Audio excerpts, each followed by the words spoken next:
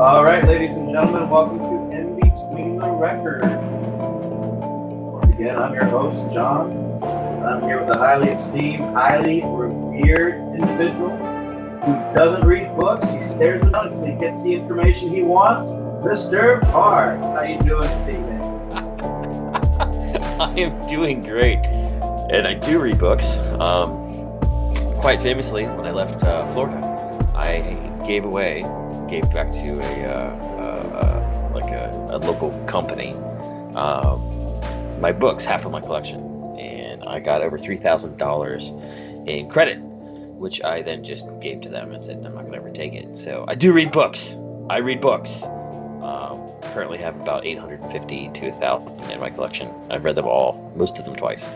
So there you go. I read. Book reader. Me, on the other hand, I have Audible, and that takes quite good care of me on my commutes back and forth from work. I have a little bit of a book collection, but nothing near what you have. But I enjoy a little bit of literature here and there. But God said, "Let there be light." Paula said, "Say please." So basically, what we're doing today is. Well, I just want to say that I'm really proud of my wife. When I met her, she didn't ever read, and now she is kicking it at 100 some odd books this year. Wow. Like, I cannot wrap my head around how much she reads. Mind you, she hasn't worked on any of her blankets that she was knitting for other people at all. But yeah, like over 100 books she's read this year. She is a bookworm. I'm worried about her eyesight, but yeah, it's pretty awesome. I stopped reading a lot of books during the pandemic, so I've only read probably 40 books this year. But most of the books I read are 1,000 pages, 800 pages, or pretty hard to get through. So potato. And so maybe we should start a book suggestion. Every other week or every 2 weeks when we finally post a podcast, maybe we should recommend a book. Like this week, we recommend the Leaf Scally Codex, Breakthroughs in the Understanding of Coral Castle by R.L. Poole, $16.95 on Amazon. Wow, yeah, and at the very end, I'll give a suggestion of my most favorite book, my most favorite series. There's 4 books in the series, and we'll go from there. I think that's a great idea. So, rockin' stockin'. So let's get talking about that Coral Castle, a place that I visited, and I know you visited too. It's down in good old South Florida, in Homestead. Great place to take a girlfriend on like a date. It's a great date place. It is because it's one of those things where, like, you experience it with the person that you're with. Whether it be going ahead and there's this little like turntable gate that you can go ahead and quite literally push with your finger and it moves. I think it was 8 tons. Not anymore, because in the 80s it broke somehow, and in the 80s no one knew how this 9-ton, I believe it was 9-ton door was literally so precisely balanced that a breeze will cause it to swing open. And a small child could push it with their pinky. And this gigantic door made out of sedimentary rock, limestone, quarried, sculpted, right from the ground that this man lived on in the 1920s. And not only that, there were so many other sculptures, but it broke in the 80s. The caretaker, the society that is overseeing the museum and keeping it going, and it's still there to this day, Homestead, Florida, tried to fix it. When they pulled it up, there was a ball bearing and there was a Coke bottle cap, and it was so precisely engineered that when they tried to fix it using engineers, it never worked the same way again, which is just a testament to this guy who, according to the record, was 5 feet tall and 100 pounds. Yep. And I remember coming here for the very first time back in the 1980s. I dare say I was probably 6 or 7, which means it's 1986, 1987, somewhere in there. And I remember being like, "This is so cool." Now, now when I returned in the 2000s, and currently it's closed due to COVID. Yeah, COVID. Mhm. When I returned in the 2000s, it was much smaller than I remember it. Well, of course, I was tiny back then. But it was still absolutely incredible. So let's talk about where this thing is and what exactly is Coral Castle. Sure. Now, now if you Miami-Dade County. yeah, if you can go ahead and close your eyes, people, because you're only hearing our voices, you're not seeing, what you see and what we know. Imagine, walking up and you see this sign that says, 10 cents entry fee. And you didn't have to pay that even back in the when he was alive in the 1950s. I remember, I think we paid like a $2 entry to get in. Yes. And and so you enter through this gate, and the gate now is no longer gated. You no longer can go ahead and swing it. It has a gate around it. But enter through this gate, you have this like 2-story like square castle building. When you come in, you have like a big like crescent moon shaped like statue. You have an obelisk. You have a working rocking chair where they're facing apart from each other. This is all made of oolite. Get to oolite in a second, so that you can have an argument with your significant other and still rock apart from each other. You have blocks that, if you've ever been to Stonehenge or if you've ever been to a lot of other megalithic places, the size of what you would see at Stonehenge. They're lifted on top of each other. It's all made of limestone. Now, as I said, he made it out of oolite. Now, oolite is a upper surface limestone. So it's not limestone you're going to find 800,000 Sedimentary rock. down. Yeah, it's a sedimentary rock, Right. and you find it within probably the first 20 feet to 30 feet to 45 feet of the soil. So this little Very man, spongy, very porous. yeah, and when it's wet, you can cut it fairly easily, depending on what it's made out of. But when you pull it out of the ground, it is basically like little circles of rock that have been cemented together via the calcification and the constant raining and up and down motion of the water table. And the calcium then leaches into the rocks, slowly spreads them and cements them together. So this little 5 foot tall man that had tuberculosis, they say, twice. He weighed 110 pounds with his clothes on after a rainstorm with no freaking rain jacket. He made this over the course of So almost 30 people- years. And he made this, 28 years. yeah, and he moved 2 million pounds of oolite with no major machinery. He not only did that, he also Fourth grade education. he also built it and then moved it, so it could be on the road that it is now, basically Old Dixie Highway.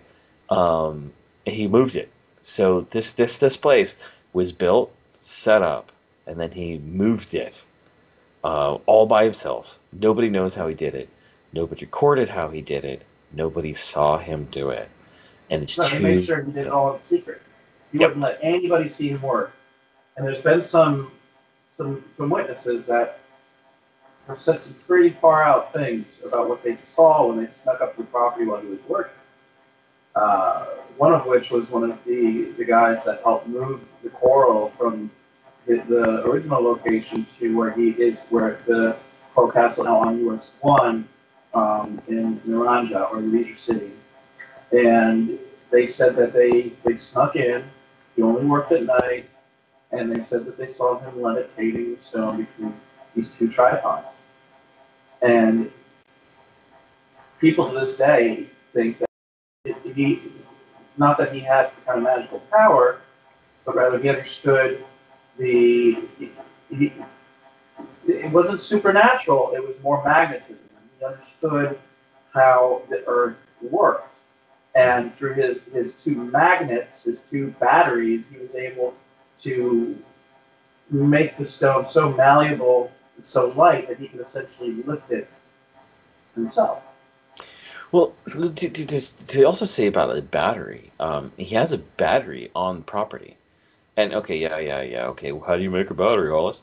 Well, it's easy. He has a pool, and the pool is the bottom of it is covered in graphene. And so if you put a metal on top of that, like aluminum or steel or what have you, then you get you fill it full of salt water, you get a ready-made battery.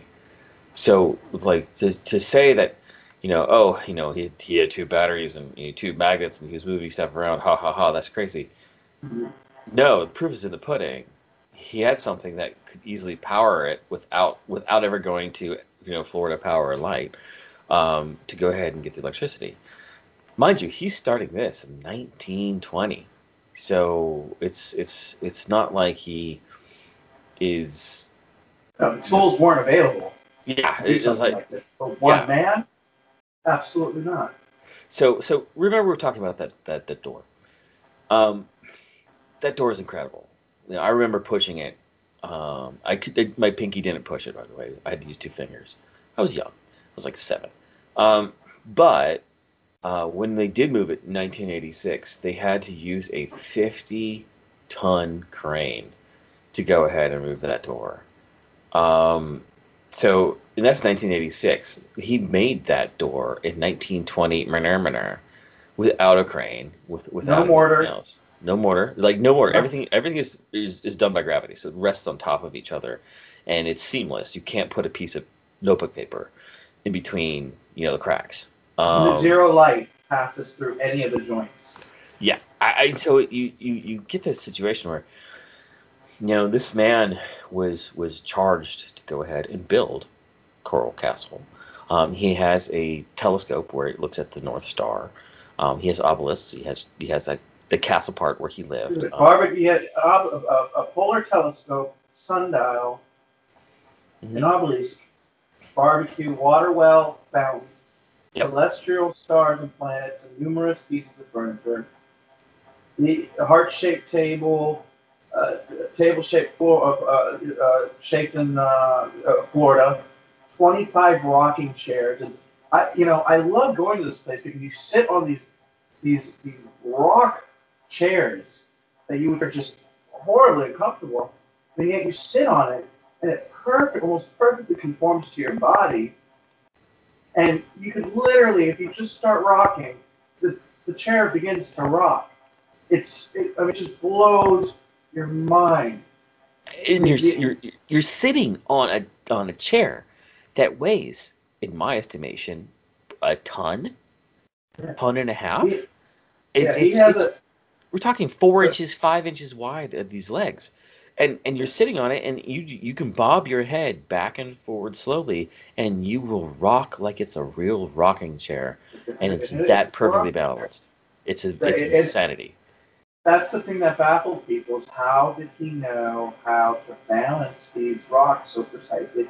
He has a 30-ton stone wall that he lifted, carved, cut, formed, and placed by himself. There's a 9-ton revolving 8-foot gate that we were talking about earlier. 9 tons and 8 feet tall. The man was 5 feet tall, 100 pounds, 110 pounds, something like that you could push with your finger and it would revolve. So these things really make you think. Like, how did this guy do it? Did he know fulcrums and levers or leverage and being able to move stones with 2x4s and using a fulcrum or did he understand that where his position was from where he came from in Latvia to South Florida was the closest point of the Earth has what's called a toroidal vortices, where there's a constant electromagnetic influx and then outflux, right? So it's constantly we're basically the Earth is like a big electromagnetic engine. And where his castle is as close as you could possibly get to the electromagnetic expulsion point of the Earth. The other side being and that feeds into ley lines, etc. And then it also feeds into the talk of the Bermuda Triangle, because one corner of the Bermuda Triangle is a hop, skip, a jump, and two rock throws away from where Coral Castle is. Now I'm remembering when I was a kid, and my father said he did this by hand, and I'm going like I couldn't fathom it. So when I went back as an adult, there's this L shape, but it's a triangular shape with another triangle built into it. It's like L shaped, and then that is sitting on top of a large rock, and that is sitting on top of two other rocks, and that is sitting on top of a wall, and the whole ensemble is probably 20 feet high.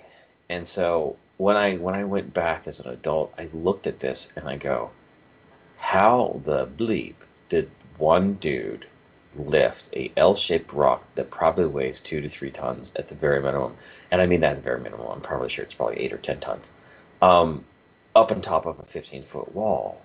How did he do that? Not only did he do that, he then took it down with no machinery, moved it 20 miles, and then put it all back up to rebuild Coral Castle.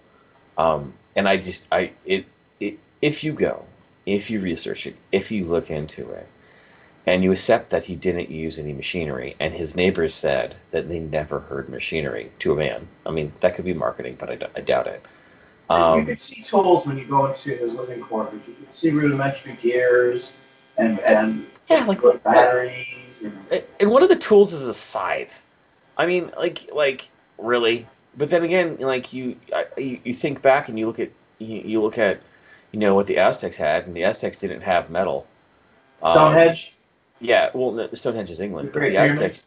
Yeah, the Aztecs didn't have metal. I mean, they did beat gold and may have had copper, but how did they get those giant temples in Mexico, in Nicaragua, and all that? How did they get those temples? With no ability of metal. Well, right. There's some sort of technology in here, but really, like, you also got to think of, okay, so this guy built it. Nobody knows how he built it, but you got to ask yourself, you're this guy from Latvia. Yes, you are. You were taught as a stonemason with a 4th grade education. You come to the United States, you get tuberculosis. You go out west, you beat tuberculosis. That's insane. Nobody beats tuberculosis without medication. And then you wind up in Florida, pre-air conditioning, and then you build Coral Castle. Why would you do that? Why would you do that, John? He did it. He supposedly did it for his wife who left him at the altar. Called her his sweet 16. And it was I guess to pay homage to her and to show her that he can accomplish something. He's far greater than your average man. And she never came for him. He continued to build the castle from 1923 to 1951 until his death. Never stopped. He would have continued building had he not passed away. And he wrote several books that are pretty interesting. Books on how basically the way a family should be. I'm trying to find the name of the book. I'm the type of person that every time I go to Coral Castle, I buy the books and then they end up getting lost somehow. I have given away 2 sets of books from Coral Castle. The pamphlets, he gives you the pamphlets. Some believe that the books are written in code, and if you can decipher the code, you can decipher magnetic current and what he did. NASA has been interested in what he did. Some of the world's most renowned engineers have been interested in what he did. One book's called A Book in Every Home. Yep. A good corollary to any of you guys who've been to Germany, where if you go to the German churches, the ones that weren't bombed out and destroyed during World War II, If you go to the beautiful churches of Germany, they have these doors that were made in 1400 in Minerva, 1600 in Minerva, and they are on these hinges that are huge, and these doors are the church was the fortified place in the city or in the town. That's they're made of stone. They have walls basically, and you can knock out the stained glass and then you shoot arrows out of them. That's what they're supposed to do. But they have these doors that are 8 to 10 inches thick, and you can move them with a pinky. It's that sort of insane amount of engineering went into Coral Castle. It has been researched by NASA. It's been researched by a lot of people, and so good old Edward Lead. I'm gonna mess his name up. Scallalen. Yes, Scallalen. He had a fiance, and she was 16 years old. He was apparently 10 years her senior. Mind you, as I said earlier, my wife is 10 years my junior. So love it. Things were different back then. Yeah, things were different back then. And then she left him the day before the wedding. So he went cuckoo for Cocoa Puffs. Now, let's talk about unrequited love for a second. And I have personal experience in this. There's an ex-girlfriend of mine who remained nameless, who left. She left, and you know her quite well, John. Yeah. You met her and hung out with her on multiple occasions. All of them, yeah. Yeah, and I dearly loved her, still do. I won't stop. I love my wife more, but still the same. I still love this person, and end all be all. End all be all. She said, one of the best things you can give somebody is to go ahead and fold a paper crane with your left hand, and only your left hand, and then give it to them. So when she left, I went in, and it was very bad leaving. She was crying. It was terrible. There's a lot that went into it, but that's neither here nor there. I went ahead and folded 1,000 paper cranes with just my left hand. 1,000. Not using my right hand, not using anything other than my left hand. And I sent her a video, and I attempted to send her the 1,000th crane. And I sent those cranes all over the United States. If somebody left, I said, here, take 5 cranes, put them. They went to Nepal. Those cranes went to Japan. They went to Norway, Sweden, Australia, New Zealand, Vietnam, India, South Africa, Kenya, Ethiopia, Somalia, Uganda. They went with people who I knew who went to the military. One was placed in Saddam Hussein's not fortress, but like his one of his many palatial mansions. One of his many palatial mansions. I got a camera photo of that. One went to a camera photo. Yeah, they sent me a photo of it. One was placed into the Vatican Library. I mean, on and on and on and on and on. Wow. So I can understand why someone who gets dumped by the love of his life the day before his wedding would flip and then try to prove to somebody, hey, you should come back because I'm willing to do whatever is necessary in order to make this work. I got out easy. I made 1,000 paper. I made 1,000 paper cranes with my left hand, and I can still, without looking, make a paper crane with just my left hand. But this guy, he didn't get out lucky. He went ahead and moved 2 million pounds of rock. 1,000 tons. Yeah, like limestone. Like awesome. Quarried and sculpted right from where he was. Now, Florida has a very low water table. You dig down about maybe 6 feet, you start hitting rock. You're hitting that limestone. So I think, and yes, this is another aside, but so those of you who don't know about Florida, there's a famous map of Florida done right before it became a state, and the map shows what Florida is. Now, if you look at Florida and you see the Panhandle, and then you sort of look where Orlando is, and then you go north of that, you see Ocala, and then north of that, you see Gainesville, University of Florida. Um, then that old map, basically in between Ocala and Gainesville, there's a place called Paynes Prairie. Paynes Prairie used to have whatchamacallit boats in it, steamboats on it. But Paynes Prairie was where the water started. So from Gainesville, basically south, Florida was water, complete and total swamp water. There's a place that was called the oh god, what's it called? Crabapple Forest. Now, crabapple is it's a pretty disgusting plant. Its fruit is interesting.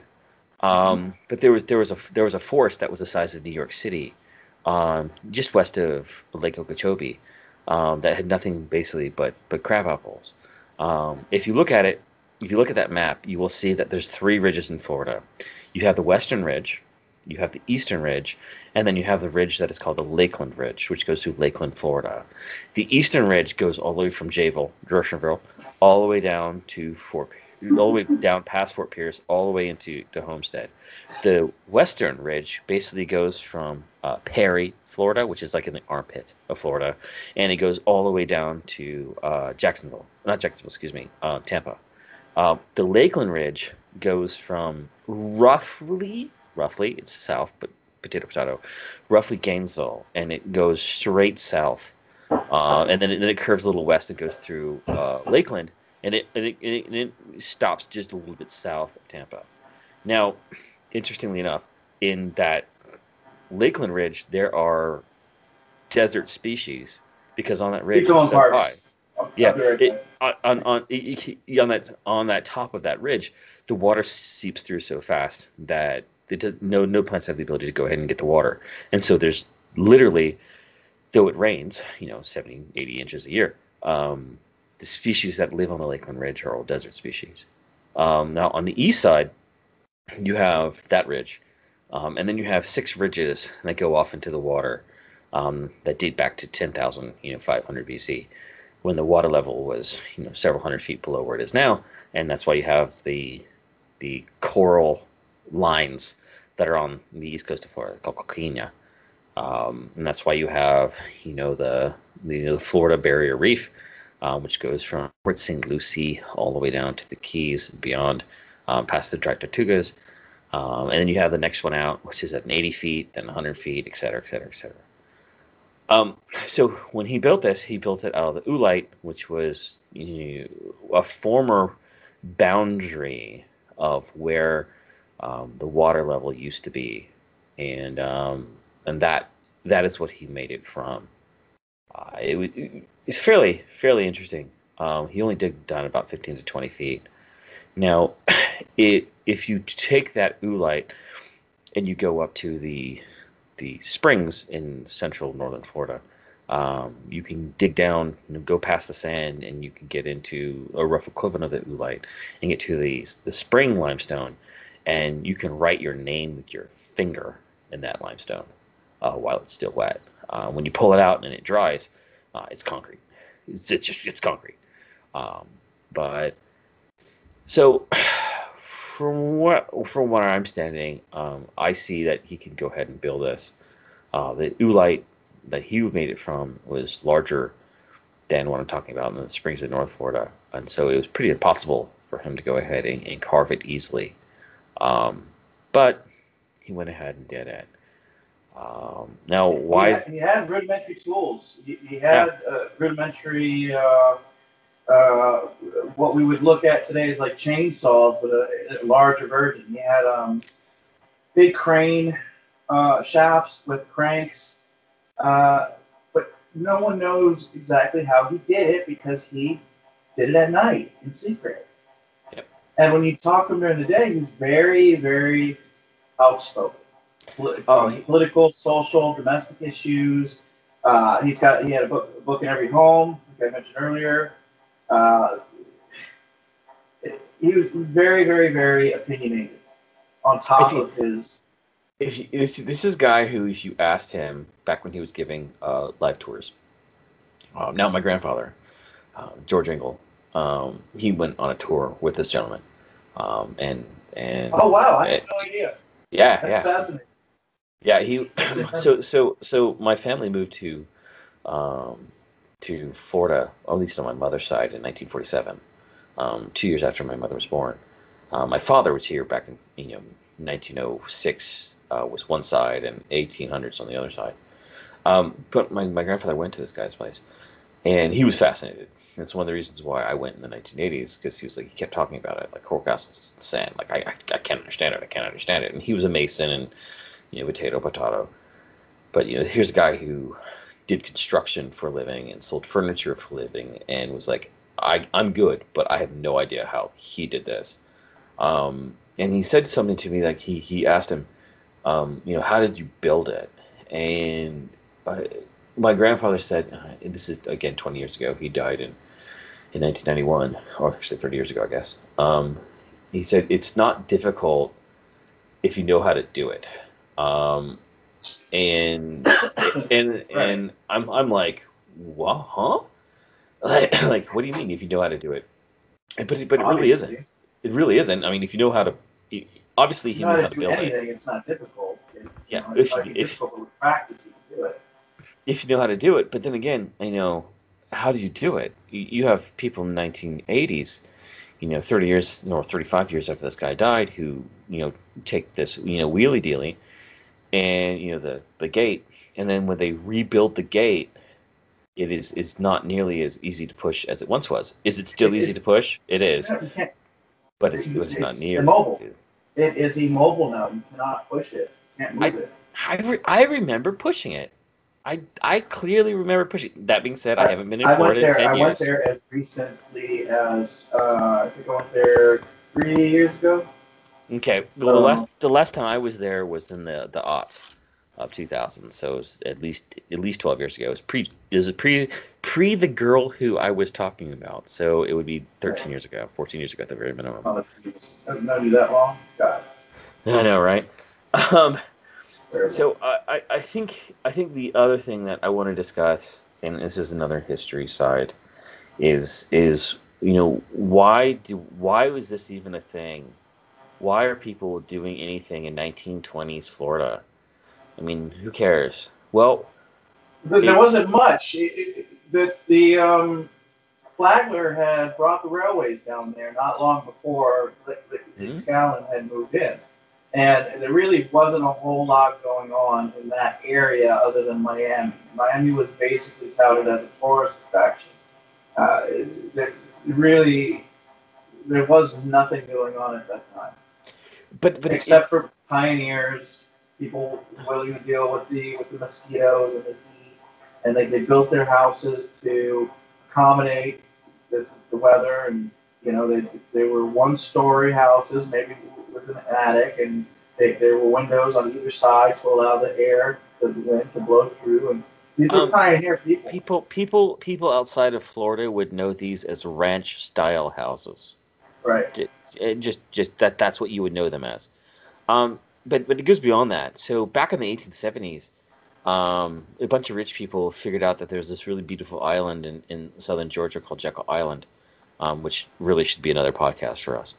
Um, and and we're talking the Rockefellers, Rothschilds, the Yeah, Warbirds, the formation of the Federal Reserve Bank was yeah, devised in Jekyll Island. yeah. That's a whole other episode. And I've eaten lunch in that room, and I peed on the outside wall of that room. Just true story. Um, uh, Of course you have. God, dude, like, ugh, Federal Reserve. But so these are where the rich of the rich were. The island south, Cumberland Island, where I was a ranger for a short time, well, a long time, but potato. That was where the Carnegies lived. Then you go south of that, you have Amelia Island, which is the northernmost island in Florida, and that was where, if you were mostly rich, but not insanely rich, you went to Mhm. Amelia Island. Now, as you got poorer and poorer, you went further south in Florida for the winter. So let's be honest. Hey guys, when you live in New York, uh, January, New York, does it suck? Thank you for saying yes. Hey guys in Northern Ohio, I've never lived in New York. does early February in or Northern Ohio suck? Yeah, thank you for saying yes. Hey, people in Pennsylvania, who live in Pittsburgh or Philadelphia, how is January 15th? Yeah, yeah, it sucks, doesn't it? And so these people who had vacation because they own their own businesses, they would go down south and spend the winter. Today we call them snowbirds, right, John? Correct. And man, they need to learn how to drive in South Florida. I'll tell you what. Oh And they, God. they think they own the damn roads. You know, had a guy. Look, I'm not even gonna go there. It's just horrible, horrible, horrible. 6:30 in the morning, 10 miles under the speed limit. It's just their vacation land right now. Terrible. People have to get to work. And so Florida has three escape hatches. It has it has the western road that goes through Perry, Jacksonville over through Perry. It has I-75, and it has I-95. Yes, it also has I-10, which goes from Jacksonville all the way out west, and yes, it also has State Road 90, and what have you. But basically, the only road that was there was Old Dixie Highway, and then later US 1, which I think came in 1950 something. US 1 goes all the way up to Maine, I believe. Yeah, it does. It actually it goes really inland here in North Carolina, which is confusing to me. But if you couldn't afford or didn't want to take the train south to Palm Beach, because West Palm Beach is where the servants lived, or you went down to Miami, and you wanted to bring your vehicle, you would have to go ahead and drive. Now, you would drive, down Old Dixie Highway, which is, goes through everything. People would know it as also 441, the same road that goes through Smoky Mountain National Park, to put that in perspective. I didn't know Dixie went that far north. Yeah, 441 goes through Smoky Mountain National Park. Yeah, true story. Goes through. So if I wanted to come visit you, I could just literally get on 441 and just drive for the next 50 hours. Yeah, I wouldn't. Because 441 north of O-Town, nice leisurely drive. It's horrific. A nice little picturesque, scenic route. Yeah, all you got to do is just put your vehicle into having access to first and second gear, and you'll make it all the way to Gainesville.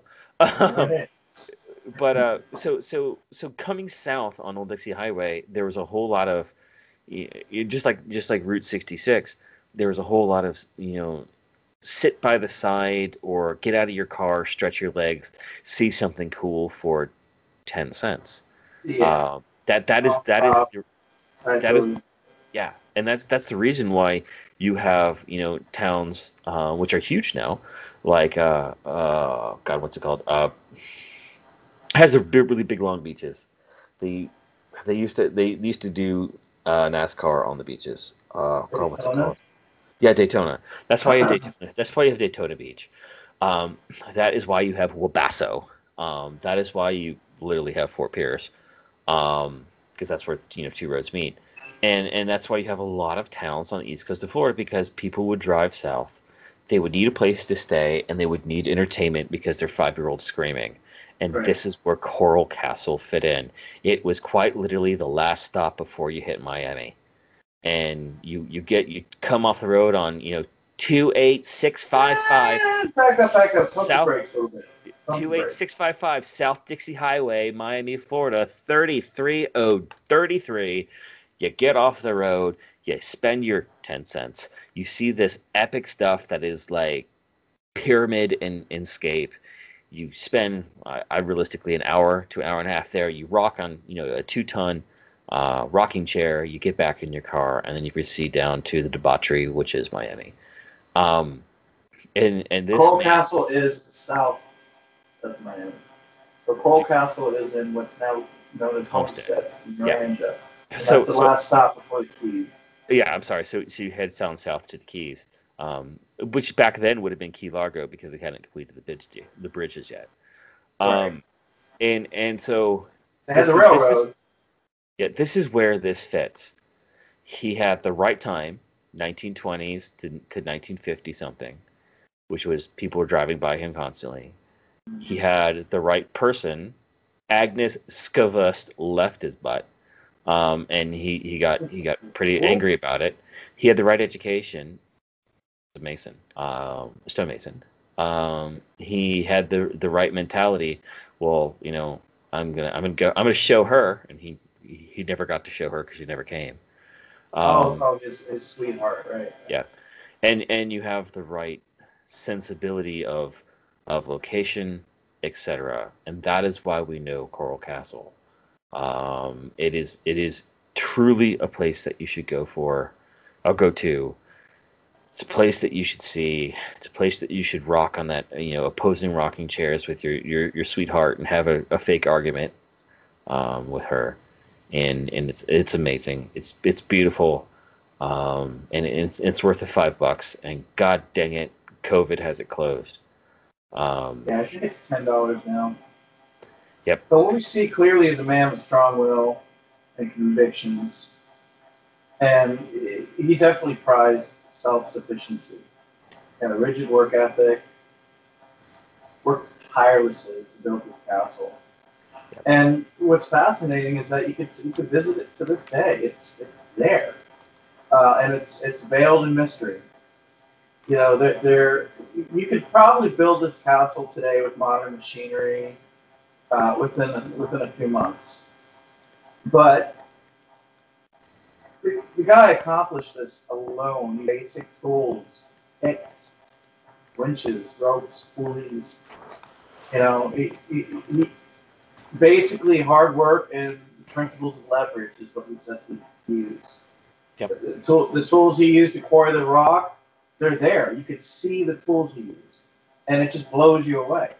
I mean, there's photos of these tripods and pulley winches that he used for the rock. So how do you quarry stone slabs that large? They're actually lighter than they appear because they're porous. I get that, but so where does this fit in pop culture? And one of my favorite artists, Billy Idol. He had a music video. Yeah, and, yeah, and Sweet 16, if you guys remember it, it peaked. Oh my God, I do not remember. It was, I think, in the top 20, top teens, somewhere in there. Back in oh God, I remember hearing it when it came out. So it'd be like I was 9 or 10, so 87, 88, 89. But anyways, he made a song called Sweet 16, and that's about Coral Castle. He visited it, in the early 1980s, and then just wrote the song. And I mean, this is unrequited love, man. So if you're a teenage girl and you're about to leave your boy, just be prepared. The boy that you leave may just build a castle out of stone to woo you back, or they may just fold 1,000 paper cranes with their left hand to woo you back. And if somebody does that for you, you probably should go back to them. Just saying. That's not the way things work. Just saying. This isn't a romantic comedy. The life doesn't work that way. Not at all. It's sort of chaotic. And you can make 1,000 cranes, and it's not going to happen. Yeah, so and if you're the girl that I made those cranes for, don't come back. Like, I'm good. Yeah, there's grass isn't always greener on the other side, dude. God, it's something. If you just hold off, and work hard, keep striving. There's going to be something there for you. So, what do we think, folks? What do we think about Coral Castle and the legend of Edward Lidscalley, and whether or not he used psychic powers or supernatural abilities to build this castle, or just really had this work ethic and understood magnetism and leverage and fulcrums and all these things to move these rocks. I think where we're getting at is the if you use your perseverance and your time and your dedication without waiver you can create the most amazing things. You know, this guy, when he died, he had the equivalent of 30,000 or more, $30,000. I'm trying to find the exact figure. Fortune just, yeah, no hard time. But he saved up this money through donations. Yep. And he passed away. And so I'm going to ask you this of you. You know, and then I'm gonna answer my own question, and then I'm gonna give my suggestion for books, and I guess we'll hang it up after that. How do you think he made it, Sean? Well, first of all, I don't know who Sean is, but John. So I'm John. Yeah. How do you think he made it, John? I don't know. Nice. I think